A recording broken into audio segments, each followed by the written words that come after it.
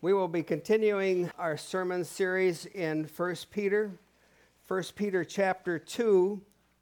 If you have a copy of God's Word, I encourage you to turn there and follow along as we will be looking at God's Word.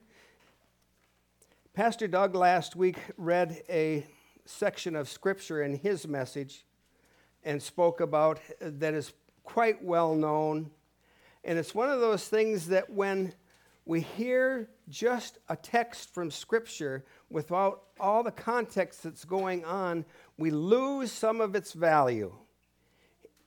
And I don't want us to miss that today. I want to go back and read from what Pastor Doug had already covered last week when he said in verse 9, "But you are a chosen race, a royal priesthood, a holy nation, a people for his own possession, that you may proclaim the excellence of him who called you out of darkness into the marvelous light.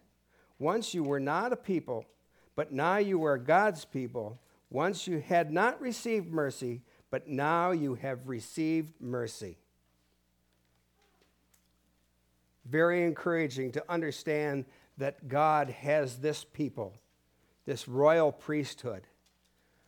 But right after that, he started to say, because of that, there are actions that need to happen in obedience because of who you are.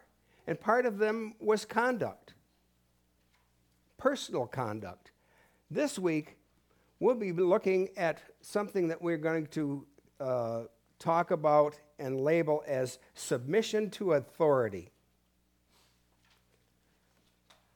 I want us to understand that first, I believe it is very important that we look at this as Peter wrote it and to the audience that he was speaking to. People that were part of a royal priesthood but still had to live in the same environment that they had the day before they entered the royal priesthood. Not different than us today, but really to understand the magnitude of what they went through, let's look at it through the eyes of Peter's audience. I read our scripture starting in verse 13. "Be subject for the Lord's sake to every human institution, whether it be the emperor as supreme, or to governors as sent by him, to punish those who do evil and to praise those who do good. For this is the will of God, that by doing good you should put to silence the ignorance of foolish people. Live as people who are free, not using your freedom as a cover-up for evil, but living as servants of God. Honor everyone. Love the brotherhood. Fear God. Honor the emperor. Servants, be subject to your masters with all respect, not only to the good and gentle, but also to the unjust. For this is a gracious thing when, mindful of God, one endures sorrows while suffering unjustly. For what credit is it if, when you sin and are beaten for it, you endure? But if when you do good and suffer for it, you endure, this is a gracious thing in the sight of God. For to this you have been called, because Christ also suffered for you, leaving you an example so that you might follow in his steps. He committed no sin, neither was deceit found in his mouth. When he was reviled, he did not revile in return. When he suffered, he did not threaten, but continued entrusting himself to him who judges justly. He himself bore our sins in his body on the tree, that we might die to sin and live to righteousness. By his wounds you have been healed. For you were straying like sheep, but have now returned to the shepherd and overseer of your souls."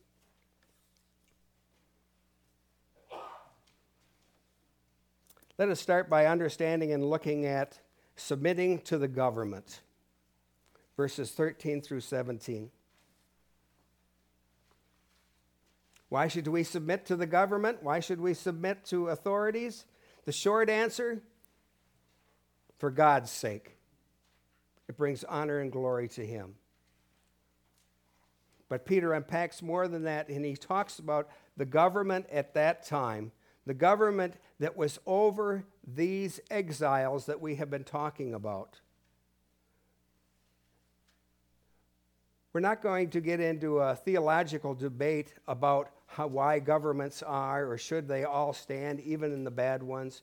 We have to go with what is there. He says that you will submit to them, good or bad. But also, he said that they're there for a reason. And what is that reason? They are to keep peace in society. We see that because it says they are going to take and they're going to deal with those that do evil, and they're going to be good to those that follow the rules. That's a good thing. But it's more than that.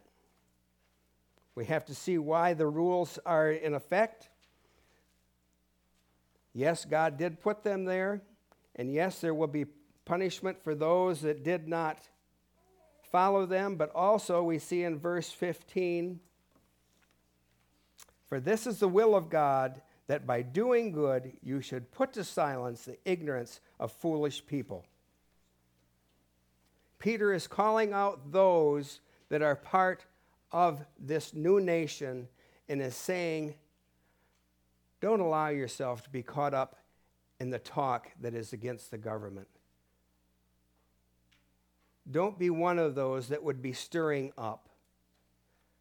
By your actions, by being one that follows the rules, you will silence those that would be blaspheming or going against the government. I believe that Jesus himself was a great example of that. I believe it's Matthew chapter 22.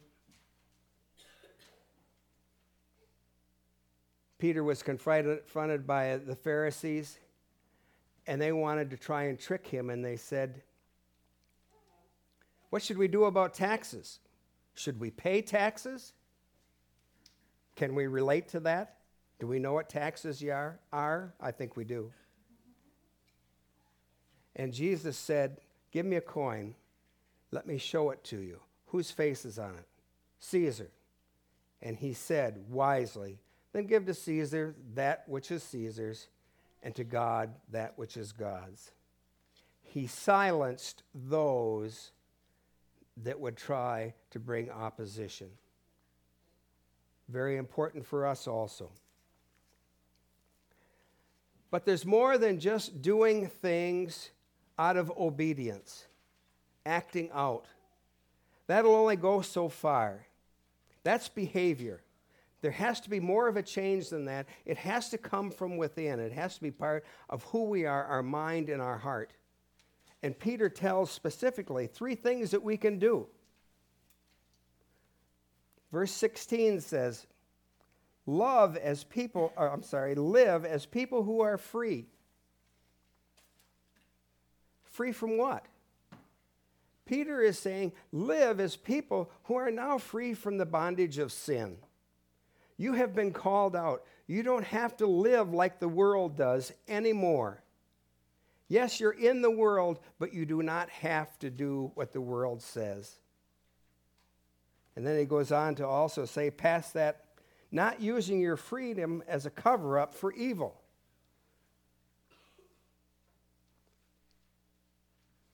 What he's saying is, don't say that you're free, and because you are free and not held accountable by the world's standards, now I can do everything that I want and go on sinning. No, you just lost your freedom and you're back in sin. You still must not be like where you are living. And where is he living? Where is it written to? They can't be saying, like that famous saying, what happens in Galatia stays in Galatia. That can't be how you're living. You must be apart from that. But also he says, as he finishes up, but living as servants of God. We're going to be looking stronger at that word servants. But when I was studying and looking at what men have looked at as what servants of God means, they quickly changed that word to slaves. A deeper meaning, one that would follow very submissively. God is in control of our lives, and we should act accordingly. Allow him to lead and direct us through our mind and through our heart. That will then change how we act.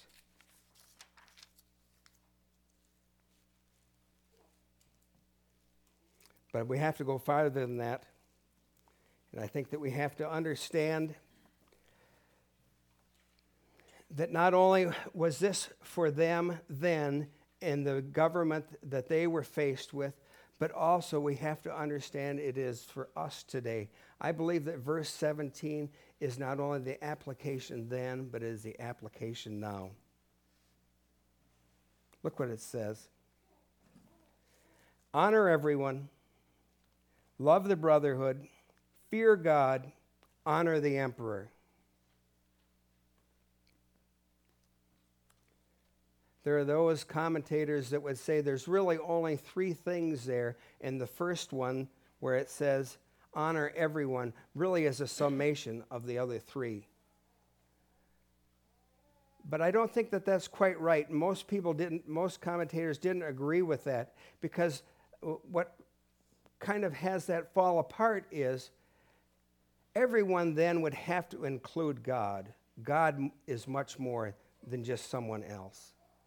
I think that these are four statements, and we have to understand them, but we have to put them in the right order to really get what Peter is saying.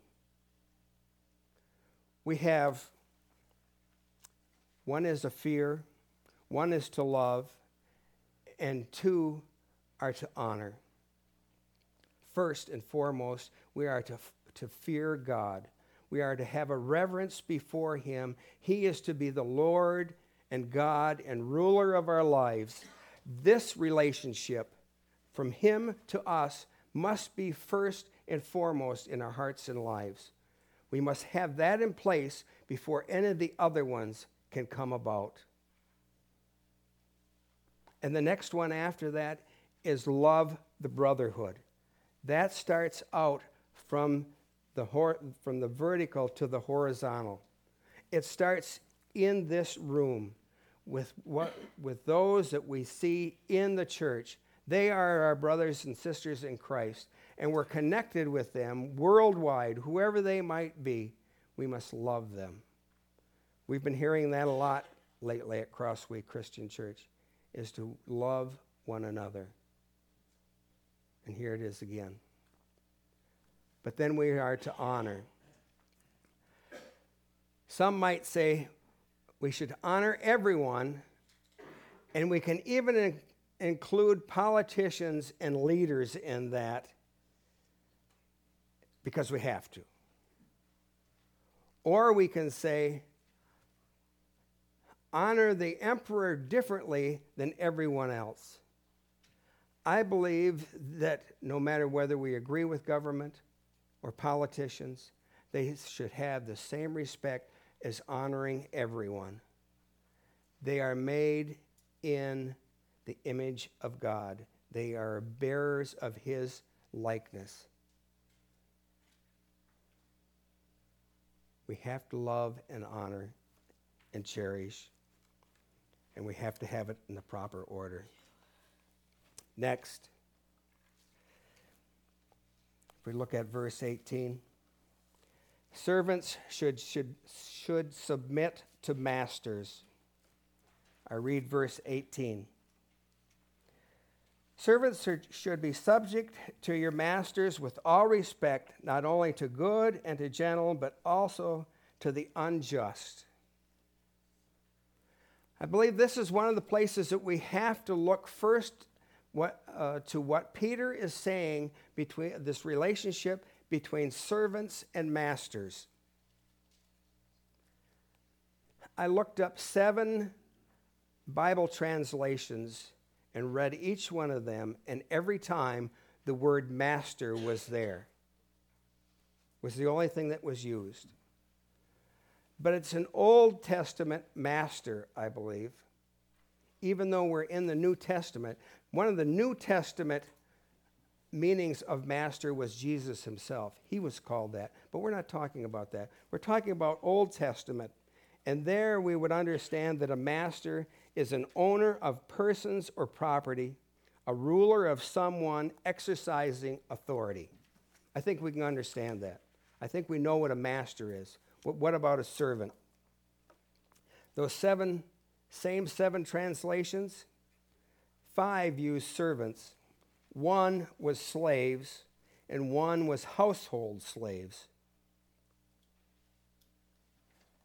Let's not confuse anything about this term with what we might have thought about in our past in the United States and in present-day world. Yes, there are slaves, but let's look and understand what these people in this royal priesthood would be encountering at that time. This was probably the largest segment of the population that there was at that time. But inside of these servants, slaves, were people that were doctors, people that were teachers, people that were household servants, nurses. All of those would have been in the same type of situation. Yes, they might have been owned to a certain degree, and if you looked and remember from the reading that we just did this week in Exodus, it gave us a great look at what God said about slaves. And I want to turn to that, and I want to read to you about God's rules for slaves. I'm reading from Exodus chapter 21. Now these are the rulers that you shall set before them, the rules that you shall set before them.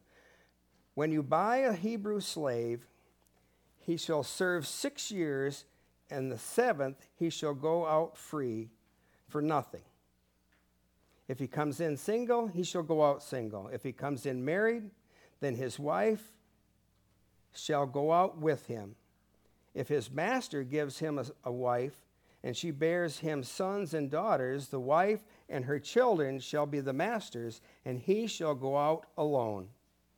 But if the slave plainly says, I love my master, my wife, and my children, I will not go out free, then his master shall bring him to God, and he shall bring him to the door or the doorpost, and his master shall bore his ear through with an awl, and he shall be his slave forever. I think the important part of that, it says, if he loves his master. There was a relationship there that not necessarily were all masters bad. There was part of this relationship that was good. They had a chance to become free men. But in the text that we're talking about here, Peter is saying to them, they are still, no matter what, under the authority of those that are rulers over them, the masters, without a doubt.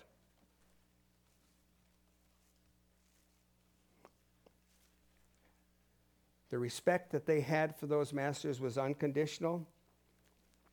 Look at verse 18.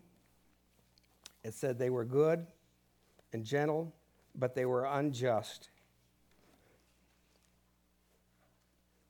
Out of those 7 words for unjust, unjust was the only time used once in the ESV. I saw 2 that said harsh.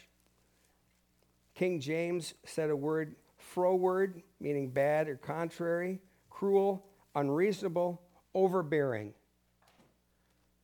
Even in the midst of that type of master, they were still to be submissive.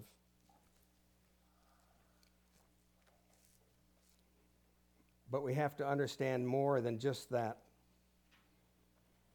In verse 20 it says, for what credit is it if when you sin and are beaten for it, you endure? Verse 20 is going to show us in some ways there's a promise, in some ways there is not.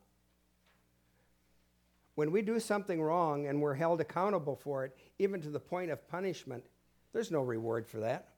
We got what we deserved. But more than that, it says, but if when you go and do good and suffer for it and you endure, this gracious thing is gracious thing in the sight of God. This is the reward. This is what we're getting is God's grace. Not only grace at the time that this is happening, but also understanding God's grace will remove us from this world into an eternity in his forever grace. And in the same language we see in verse 19, for this is a gracious thing. When mindful of God, one endures sorrows while suffering unjustly. I believe this brings all of this together and gives us our application when we understand exactly mindful of God. There would be those that would look at it and say, okay, so if we're suffering unjustly, we should be mindful of God. We should just focus on God. Well, there's some truth to that. But that's not what this is saying. I'd like to give you an example of what I would think that would look like. This example comes from those formative years. Maybe this is on a personal level. You might have experienced the same thing. You're sitting at the supper table, and before you is that pile of long green beans. And the negotiations have gone on, and you're now down to eating 3 of them. And it's suggested, don't be mindful of the green beans. Be mindful of them as McDonald's French fries. That's not what this is saying about being mindful. What this is saying about being mindful in the midst of all that we're doing and all the suffering, it is to know and understand that our actions must bring honor and glory to the God that has called us out and made us part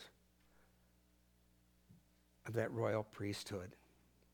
We must do nothing that brings shame to his reputation, to who he is. That's what being mindful of God is.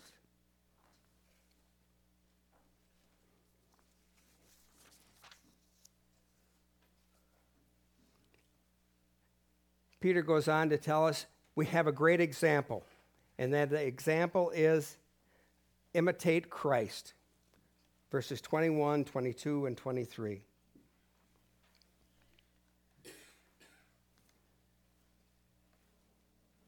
For to this you have been called, because Christ also suffered for you, leaving you an example so that you might follow in his steps.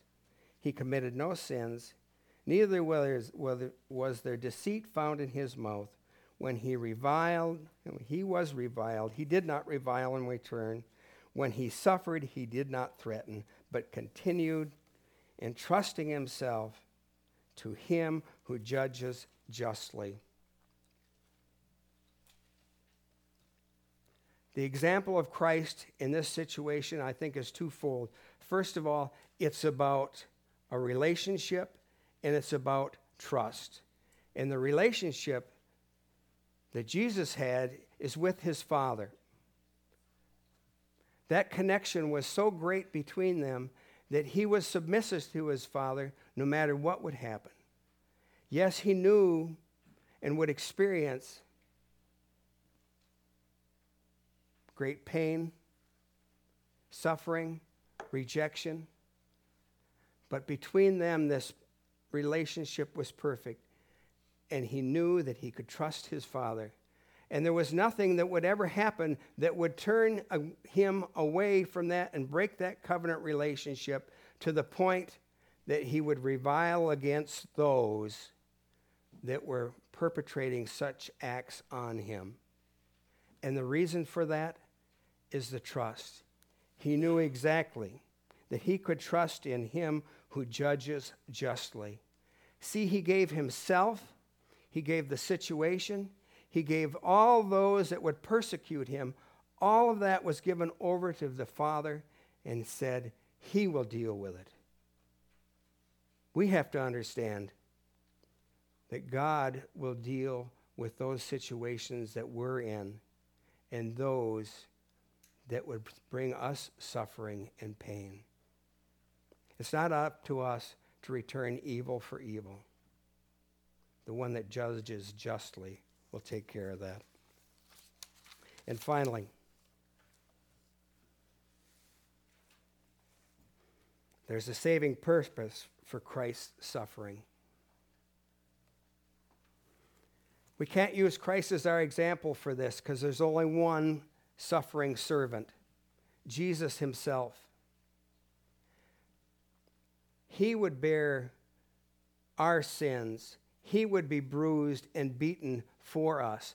And the result of that would be that we would turn from sin and live a righteous life. My friends, we have to understand that there's only one subject of the gospel, Jesus Christ. He was the one that came into this world to pay a penalty for sin. Sinners that would turn their back on God being Lord of their lives. And that relationship between God and man would be ever broken.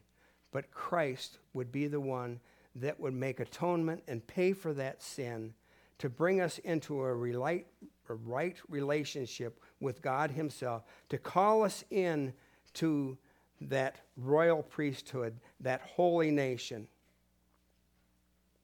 And that we should thank and praise him for that, remembering always that we should live a righteous life, not only before him, but before mankind, even those that would persecute us in the midst of our submission. Pastor Doug started our time together with scripture of the shepherd. This closes with that shepherd. And what does that shepherd do? He brings us back. The strayed sheep are brought back together. Praise God for that. Peter gave the exiles and us some hard truths to comprehend and to live by. We must submit to human authority. Servants are subject to masters, good or unjust. In doing so, will suffer. We should look to Jesus as our example in suffering. He demonstrated patience to endure, and we are reminded he is the author and finisher of our faith. When we live faithful lives to our calling as his people, our Lord is given glory and praise. Let's pray.